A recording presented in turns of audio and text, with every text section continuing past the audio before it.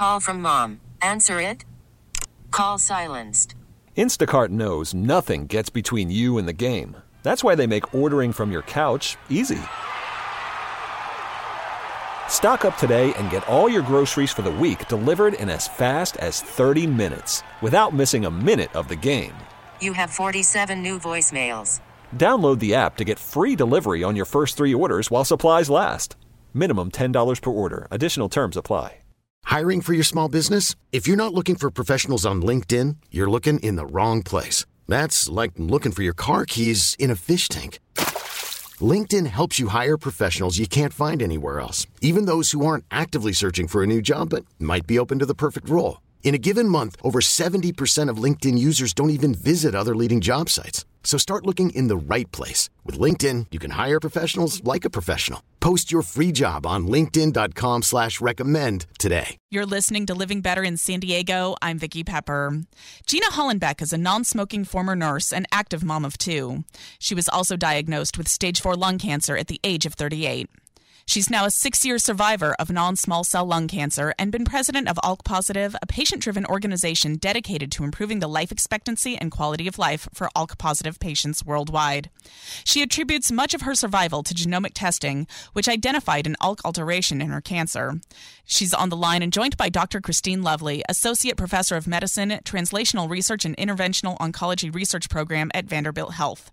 She's a board-certified physician scientist who specializes in thoracic malignancies and lung cancer. Thank you for joining me, ladies. Pleasure. Wow, thank you so much for having us.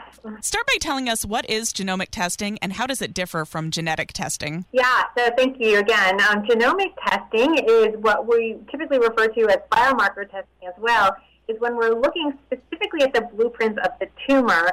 And by blueprints, I mean the tumor's DNA, the plan that the tumor lives by. And what we're hoping to find is the what's driving the cancer to grow.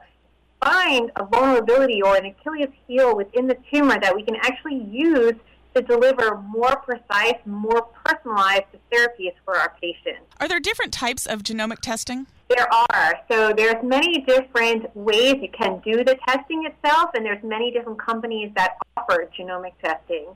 And so typically for patients, what I think everyone out there should know is we can do genomic testing or biomarker testing from the tumor itself, either from a biopsy or from a surgical sample, or in some cases we can actually look at pieces of circulating tumor DNA in a blood sample, what we call a liquid biopsy. And so different sites that we can do the genomic testing and many different companies out there who offer the testing.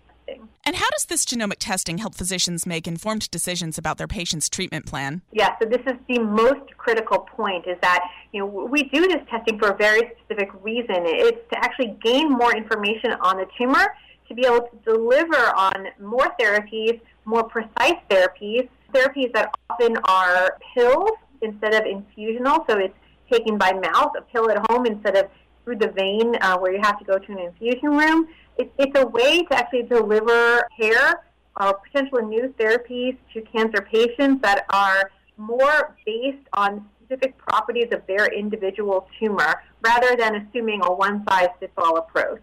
Who should receive a genomic test and when? So it is standard of care in the United States and worldwide for patients with lung cancer to have biomarker testing on their tumor. So all lung cancer patients, and specifically since we're talking about Lung Cancer Awareness Month, should have some level of biomarker testing. However, I would also say for any cancer patient who's listening or any healthcare provider, any family member of a cancer patient, please talk to your doctor or your healthcare team about biomarker testing. Ask if it's appropriate for your type of cancer at the time or in your cancer journey that you're at. If this information can actually really be life-changing, and I think Gina's story is a really beautiful example about how biomarker testing can completely reshape the way we treat a cancer. Gina, do you want to tell us a little bit about your story? Sure. You did a great job of just introducing my story, but I was 38 with absolutely no risk factors, no history of smoking, no family history of cancer at all. And biomarker testing was one of the things that I think that I am so lucky that I had a doctor who knew to do that back in 2015. Like Dr. Lovely said, it's a standard of care, but it's a way to really gain knowledge about cancer to figure out what's driving it so that we can learn how to stop it. Now, there's all kinds of biomarkers, but I was diagnosed with one called ALK positive, and I found a group of people who were just like me, and it helped me so much to navigate the journey of cancer. And so I'm a huge advocate that everybody should have the opportunity to have biomarker testing. I was eligible for a little pill that just melted away the cancer. And then I had continual testing. So just like Dr. Lovely was saying, my very first test was on tissue, and then they just did a little blood draw, and they tested my blood to see about circulating tumor DNA to figure out what was driving the cancer and causing progression. And then after that, we were matched with the best medicine. And I have not only been living with lung cancer for the last 6 years, I've really been thriving and able to do all the things that an active mom of teenagers does, and be a wife and just be able to really live a pretty normal life thanks to biomarker testing. Tell us about your role with ALK positive. Sure. I'm the former president of ALK positive, but I'm still very active on the board. ALK positive really works together with patients.